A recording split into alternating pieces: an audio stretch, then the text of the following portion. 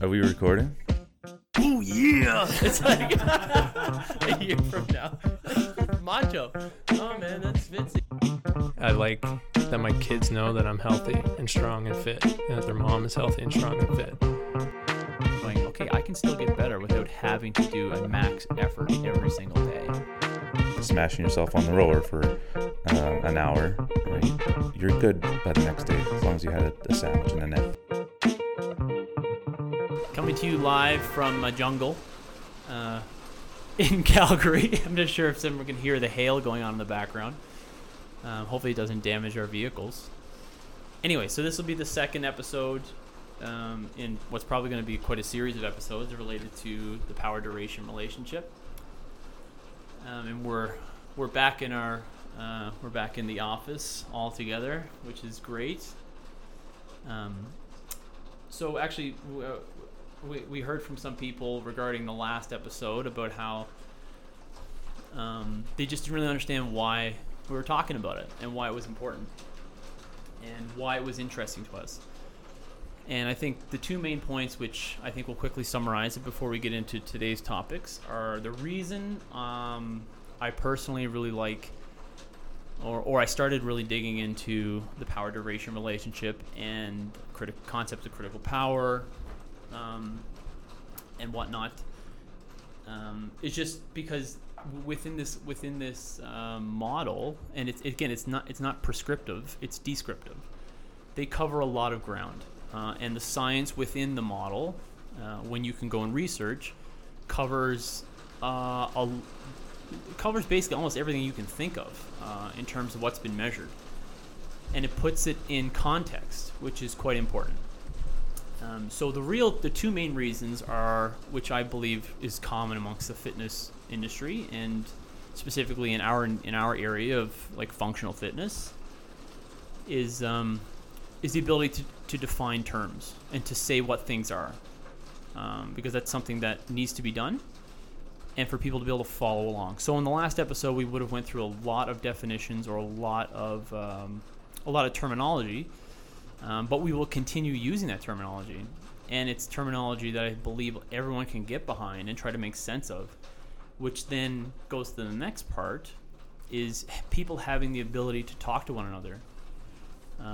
In terms of it, like, let's just say like coaches now, if they're going to talk to one another, is the ability to share the same language and not basically, we all speak English, but you speak a different type of English than me, and I have no idea what you're talking about when you reference terms regarding intensity, when you're talking about the way you design training for your athletes. So I believe one of the reasons for people to try to understand this is so that everyone can work on a common language in terms of fitness and describing intensity and kind of describing the characteristics that go along with intensity. And that really is probably the main underlying driving force for me, is to try to illustrate how this system can explain a lot of stuff within CrossFit. Again, describe, not prescribe, describe what's going on. And I just believe it'll be helpful for people to be able to talk to one another, and this is more in terms of coaches, to be able to understand what they're prescribing to other people. Okay. So last time we discussed the ins and outs of the power duration relationship, going through the 4 intensity zones, describing what critical power is, critical torque, critical speed. We introduced the concept of W prime. I think we discussed sustainable versus unsustainable, and just going to the point of how that is a definable characteristic within the power duration relationship. And that's basically, it's just a word that's thrown around too often in CrossFit and functional fitness, knowing that most everything you're doing is by definition unsustainable, and it only appears sustainable through intermittency. But even for the most part, if that effort had been extrapolated for another 10 minutes, it would no longer be sustainable, and the rest would get longer because it's not sustainable. That's the nature of it. And you can think of that either in terms of the critical power concept or critical torque concept. Okay, so the first part would be, we're just going to cover some basic stuff. So we'll just have a discussion about how could you increase your critical power, your critical torque, your critical speed.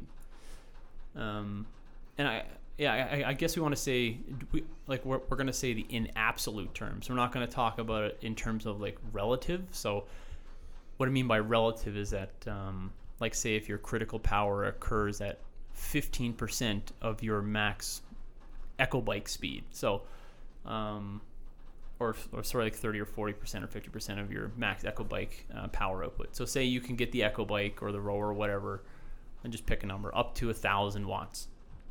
We're not talking about, so let's say that your critical power occurs at 20% of that, so 200 watts. We're not talking about that. What we're talking about is how to actually raise that number from 200 to 220, 240, 250. Okay, we're not talking about changing a percentage. We're talking about how do you actually raise the point on the echo bike, which is actually sustainable. And again, that's a definable characteristic. So what's some basic points of, just think of it in terms of like, new people come in. These ideas are not going to be foreign to anyone that we're going to discuss. It's all about training. That's how you improve your critical power. So, just some basic ideas on that. I think the easiest one is just exposure to whatever you're going to be testing. Continued exposure takes away the novelty, so someone's more comfortable on an echo bike. Yeah, let's just stick with the ergs for today. Yeah, echo bike is like, you see it every single time. Someone comes in when they first start, their max RPM is 20. And when you get them in, there's no possible way for them to physically increase it within a week potentially, but they come in the next week and all of a sudden they've almost doubled their max output because they've been exposed to it before. So then their body understands what was required and they can push harder. Yeah, like even on something as simple as an echo bike, right? There is learning involved. And again, this is what we're saying is that so critical power is a metabolic rate. Okay, and that metabolic rate can be associated with a power output on a modality. Okay, so in the span of 1 week, you're not improving your metabolic rate, but the observable power output that is now sustainable just from practicing using the rower and using the bike and pushing when you're supposed to push on the handle and pulling when you're supposed to pull and not getting your shoelaces caught in whatever, that increases the pace on the bike, which is sustainable. Okay. So skill, like learning the movements properly, obviously just developing, putting time in on them, like for beginners of all intensities will increase your critical power, which is associated with that pace that you can hold on the rower, on the skier, on the bike, or running that is sustainable for you for a long duration. Yeah, and then just volume with training obviously makes a huge difference. And that's evident for anyone who's ever done any sort of work on an erg. The more volume you put in, the greater the training effect you have. So the more oxygen you're able to extract from your environment, the more you're able to better diffuse it throughout your body. So that ventilatory exchange happens much more efficiently the more you train. And that just comes with like Jason said, with exposure and time on the erg. Yeah, you improve the delivery system and you improve the extraction system. So that's good. That's really what you're going to end up doing with training with a novice. And again, today we're just going to discuss the ergs. And when we say ergs, think of running too, because running's the best of all of them. That's bias there. That's fine. We'll probably have an episode where we go where I go down a rabbit hole with running. Okay, so the next again. So what functions above critical power? Right, critical power is considered the dividing line between the heavy domain in this model and the severe domain. So once you go above critical power, you are in their model, you are no longer going to be able to stabilize your VO2 kinetics. So your muscle is automatically becoming inefficient in terms of metabolism, just to the nature of having to increase the amount of glycolysis from anaerobic and produce energy anaerobically and start utilizing more and more creatine phosphate at a higher rate. So it's automatically becoming more inefficient, which lends to the fact that that's why there is an endpoint once you go above this. So above critical power, the one of the main takeaways from this model is they have predictive amounts of. Your endurance above critical power is predictive, meaning that, and that's a concept called W prime. So they can measure this, and it's usually done through cycle ergometers and whatnot. They measure the amount of work that can be done for you above your critical power. And it's actually, again, it's quite simple to map out. I tried to give an example last episode. My first example was very poor and fall flat in his face. The second one was a little better, but again, just to make it quickly. It's not going to be quickly at all. But we'll just keep it simple and say it's the amount of work that you can do in the unsustainable domains. And with the caveat that you're constantly in the non-sustainable domain. So don't think of it in CrossFit as like, oh, I'm in my unsustainable domain, so I'm doing wall balls and I'm walking over to get the double unders. That's not the same. We're talking about a cycle ergometer and you knowing that, say, 60 RPMs on the Echo Bike is your critical power, and you stay at 61 or above the entire time. Okay? So with CrossFit, it's different. It's kind of thinking about like you're going 62 RPMs on the Echo Bike, and then once you stop wall balls and go to double unders, the Echo Bike stopped. It went to 0. Okay? So don't think of it like that. We're just talking ergs right now. And the question is, or the idea is, how can you increase that ability to work above critical power? I actually don't know I don't know how all that functions together, so I don't have a good answer for that. We'll probably come back to that later when I know more. I'm not sure if you guys have any points on that, but we covered a bit of it in our initial discussion, which actually isn't on here. So for people that are beginners, you would assume their total capacity is quite low. But their sustainable capacity is also quite low. So the amount of work that can be done above that critical power, so above that sustainability threshold, is I don't know how much different that is as people develop, but you would assume that as you improve the abilities, improve the individual's ability to utilize their more powerful motor units, you would assume that they will be able to get more work above that critical power. That's my assumption, and I don't have any real great evidence to back that up. Well, I haven't found any studies that say that you can increase W prime, and this is pretty much what you're getting at too, is like you haven't seen any. So would you say that focusing training on improving critical power versus how much work you can do above an unsustainable pace makes more sense and more use of your time, better use of your time? Yeah, with all of this, right? Most of what you know and what people think of training doesn't change. It doesn't change. The goal is still to become more efficient, more skillful, have greater work capacity. But all we're trying to tell you with this is these things are definable and explainable. It's explanatory. And again, to my initial point, I want people to start using these terms and start talking in this fashion. Because I just don't I just feel like that's the missing point. I think I used an example with yourself and Kendra. Imagine Kendra had to communicate with a nurse from a different country and they were just talking complete jargon to her. She's like, what? Sorry, how many millimoles are we supposed to use with this? Oh, this much. You're like, I don't know what that means. Why aren't we all speaking the same language? Right? In nutrition, people are able to speak the same language. They have defined terms. They know what protein is. Some people do. Anyway, but that's very helpful when trying to argue a position and trying to understand stuff. It's for everyone to be playing the same game. In fitness, people are not playing the same game. Everyone's playing their own game. And then they say their own game is the best game. But who knows? Because no one knows what the hell their game is. Only they know, right? And then they sell it to you so you can figure it out. I'm like, okay, so I just bought your game. But now what? Now someone else is talking about something else. That looks totally different. Well, it's actually not any different. It's just different terms. But you don't know that because no one's speaking the same language. And that really bugs me. And that's really what I enjoy about reading articles is because people speak the same language and they argue their point. But they only can argue the point because they're talking about the same definitions. Right? They're not talking past one another. They're arguing about definable things, which is great, right? That's why I really like it.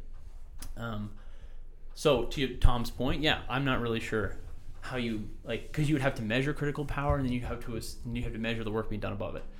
A lot of the times they use this 3-minute all-out cycle ergometer test. I don't know the actual details of the weight settings, that type of stuff. I don't know if you can do it on on a bike erg. I don't know if you can do that. The instructions are usually 3 minutes max effort right from the start, not feel it out. It's 3 minutes right from the start, go ham sandwich, and then just prepare to suffer ungodly amounts. And then the way they usually do it, obviously they have a herd of people around you screaming at you to make sure you don't slow down, because motivation is so connected to the ability to withdraw that W prime. They have people screaming at you so that you do not slow down. You're just go, go, go, and you're obviously going to slow down. And they usually take critical power to be the average pace you hold in the last 30 seconds of that 3 minutes, which again, I find I feel like I have to go watch this happen, because I can't even conceive how bad that would be. For trained individuals that are powerful but aren't cyclists, that would be ungodly, that pain. Anyway, so they would say the last 30 seconds they can usually associate to your critical power, because the thinking is you've used up all of your W prime in the preceding 2 minutes and 30 seconds. So in the last 30 seconds, because you're trying to go as fast as you cannot reconstitute W prime. So you are working at a rate that is wholly aerobic in nature. That's their point. Now you feel like crap, but the point is you have no W prime to expend anymore. So you're basically held back, so to speak. It'll feel a lot worse than you being held back. More held down. It's the held down on the bike. It's more like it. Jason is just naughty and I think he's getting sick. We should actually we should get 2 bikes and have you and Nadia do it. That'd be great. Can you imagine? I would not finish 3 minutes. That's what I mean. I'm I find that hard to believe. But either way, that's a constant thing. That's a very constant thing they do. So, just thinking about that in the sense of to cut you off there, Scott. So I guess we could technically go back in time. Go back to revisit that test in 6 months and see maybe your critical power is the same, but maybe you did more work in the 3 minutes, right? So maybe your critical power pace is the same at the end. So it's that's actually not any different, but the work done above it is higher. I'm not sure if I'm sure. I would imagine they've tested this, but I haven't read it, so we're not going to discuss too much more. Yeah, I just wondered that. So we talk about someone doing it on train, if you're trying to get someone to do that test on train, they're probably not going to finish it. If you get someone to do it who's an intermediate level competitor, let's just say we're talking CrossFitters and we're getting them to do this, you'll get them to do it and get a relatively representative score of potentially what their critical power is. But then someone who's really highly trained, I feel because, and we talked about this before we started recording, their ability to train at a percentage relative to their critical power relative to their absolute power is quite high. So then they would drain, technically, if they're doing an all-out 3-minute all-out sprint on the cycle ergometer, they're going to utilize their W prime really quickly, you would think. So they're going to be holding on to that 3-minute test for after they've depleted their W prime for a lot longer than someone like myself, for example, who doesn't cycle. Do you know what I mean? So wouldn't is that accurate representation of what the critical power actually would be then? Or would they be able to hang on to that critical power pace for say 1 minute versus the last 30 seconds of someone who's not as well trained?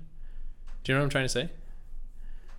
I think even in highly motivated people, you would see them actually push to the point of full exertion, but someone who's well trained also may hold back because they know what it's going to feel like, and that's not really the intent of the test. So, I think maybe myself, I'd be able to push it because we did the Moxie test and I was on the ground for 20 minutes after. But someone who's well trained in CrossFit, you know those individuals that don't really push it all the way and they kind of always are holding something back. It'd be very hard to convince them to do that from the get.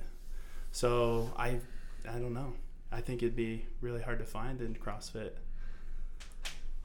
No, I think it's really tough to try to explain an increase in W prime without talking about critical torque, because if you're looking at how high their potential RPM is during that test, like that's going to be dependent on their ability to produce power in the first bit, which is going to be tied directly to their critical torque as well. So taking that out of the equation of trying to find out an increase in W prime, I don't think it works. That's just my thought process on that. Yeah, again, there's they've done this thousands of times on these people. That's a standard test they use. So I think maybe we'll just revisit that in another episode, but just take you through how the test works. And so the way science works is they would have had to create the test, they would have had to validate the test, they would have had to show their test is repeatable. And that's the only reason they'd be continuing to use it, because it is repeatable. But it doesn't mean it's repeatable on a bike erg. It doesn't mean it's repeatable on an echo bike. It doesn't mean that. Because I haven't read that, so I can't say for sure it works. I know they do it with running as well, like 3 minutes, hard as you can right from the get-go, and just hang on for dear life. And the last 30 seconds, your average basically meters per second pace is what they consider your critical speed. And again, the reason they use this is because it's a field test. And again, the idea, and this is where it all ties together, the idea is that you are going to expend all of your W prime initially, and then what you're left with is only your critical power. You can't go any faster, which we touched on the last time, I believe, is that the way you reconstitute your W prime is through intermittency, and it's either resting intermittency or it's recovery pace intermittency. So again, let's just use that example where we put some poor soul through that on a bike erg, okay, and they go as hard as they can right from the get-go, and they manage to not vomit by the 3-minute mark. They have to go below that critical power pace, so let's just call it 200 watts on the bike. And so based on the predictions from the model is that the moment people go below that 200 watts, so that critical power, you begin reconstituting the W prime the moment you go below it. And vice versa, the moment you go above critical power or critical torque or critical speed, you begin using W prime. And this is not negotiable stuff. So it's either you go above it, you're entering into the unsustainable realm, you begin draining that battery or draining that gas tank or draining that bank account, whatever you want to think about. Even if the bank account can last 3 to 4 hours potentially, or 2 hours. It can't. It won't, like. But that's what I mean. It's like as soon as you're 1 RPM or 1 watt over, you're still draining the account. You're draining it immediately. Even if that account lasts a very long time, it's not indefinite. That's what I mean. So anything above critical power, critical speed, critical torque is by definition unsustainable. And what we said in the last episode is predictably unsustainable. And they can mathematically kind of figure out what you're going to do and how you're going to do it. Because if they know your W prime, so they know how much work can be done above critical power, critical torque, critical speed, and they know what your critical power is, they can calculate how far you're going to be able to go within reason, right? That's the power of this. Like, to me, that's the part that really should make people wake up and go, wow, that's pretty cool. That's an interesting way of discussing it. And to just go touch on the intermittency thing a bit more, right? So just use that example. Their critical power turns out to be 200 watts on the bike erg. They have to go below 200 watts to start reconstituting W prime, which means the ability to start going faster than 200 watts. And basically the space between that 200 watts that they're going to go in their recovery will likely affect the speed with which their W prime reloads itself and recharges itself and builds back up. So the fastest way the likely fastest way to build W prime back up is to stop, to just completely stop, because you want to have a lot of delivery coming in, a lot of blood flow to oxygen, and no utilization. You want no effort. So, and that's based on the model being the farther below critical power you go, the faster it's going to reconstitute itself. And this is where the fitness aspect comes in, right? So if the fitter, again, use the words fitter, the fitter an individual is, you can assume the faster they're going to reconstitute their W prime. Even if they drain the battery, they drain the gas tank, they're going to recharge it faster than the other person. And they'll be able to go like slightly below critical power. So maybe the person doesn't have to go 0 watts on the bike, they can go to 100, 150. And the fit person will recover faster than the person who isn't fit. Because that's just the way things work. They have a more efficient system. They have more blood flow. They have a greater ability to deliver oxygen. Like, that's how this all works. If you have a training scenario where you have two people that are differently, like me and Tom, for example, if we're both doing row repeats or something like that, it's an observable thing. Like, you can see that Tom can continue to go, and there'll be a point where you'll be like, uh-oh, like, Scott's in trouble. There's no way he's going to be able to hold that pace that's prescribed, because the rest, he needs more rest than what's prescribed right now. Yeah. Because he's not as fit as Tom. It's really easy to see that. This is just giving it, more context and a way to describe it, right? Yep. Sorry, go ahead, Jay. No, just like apples to apples. Tom and I did the Moxie tests, and like our scores on the first two were great, but he was much better at reconstituting W prime on number 3 or 4. Mine was not good. Yeah. And again, there's lots of things that go into what W prime is, how you use it, how you reconstitute it, how it functions. This is just a really small beginning, and I really can't emphasize that enough. We're trying to make it digestible and keep talking about the same things over and over, but there's a lot behind this, a lot. Okay, actually, the one thing Scott said, and yeah, you just observed the best CrossFit athletes, right? There's two main things going on there, right? They possess the ability to reconstitute W prime or recover their unsustainable abilities quick. They do it. And they also have an uncanny ability to know when to take their foot off the gas. They know exactly when to take their foot off the gas, when to slow it down, when to speed it up. These are performative traits, right? This is nothing to do with the model, but this is how they're working it, because they're working within a system that is confined. And that's just how it functions. And the user has to figure out the best way to make this work. And again, that's where developing fitness, developing good movement patterns, developing skill, and having awareness and understanding of yourself, like the know yourself, this is where this all comes together. And you have to act within this power duration relationship. And the best CrossFit athletes do this. And they do this better than anybody, because they know exactly when to jump on the rings and when to come off the rings. They know exactly when to speed up on the rower and when they can't speed up on the rower. But again, the point of this is what we're talking about is describing what you're seeing. That's what this is. It's just describing what's happening. Thanks for tuning in. If you like the episode and know someone else that will, please share it with them, as it helps to grow our reach. If you haven't done so already, please leave us a review wherever you listen. For questions about topics covered on the show or topics we haven't covered yet, send those questions to spiraloutpodcast@gmail.com. We do read the emails and have some topics that were submitted by listeners, and we plan to cover them in the near future. You can follow @optimum_performance_training on Instagram to find out when new episodes are available. And last but not least, if you guys are in Calgary, come by and check out the gym. We offer individual design as well as personal training for those close by. If you live far, head over to OptimumPerformanceCalgary.com to get information on remote coaching and athlete camps. Catch you guys in 2 weeks.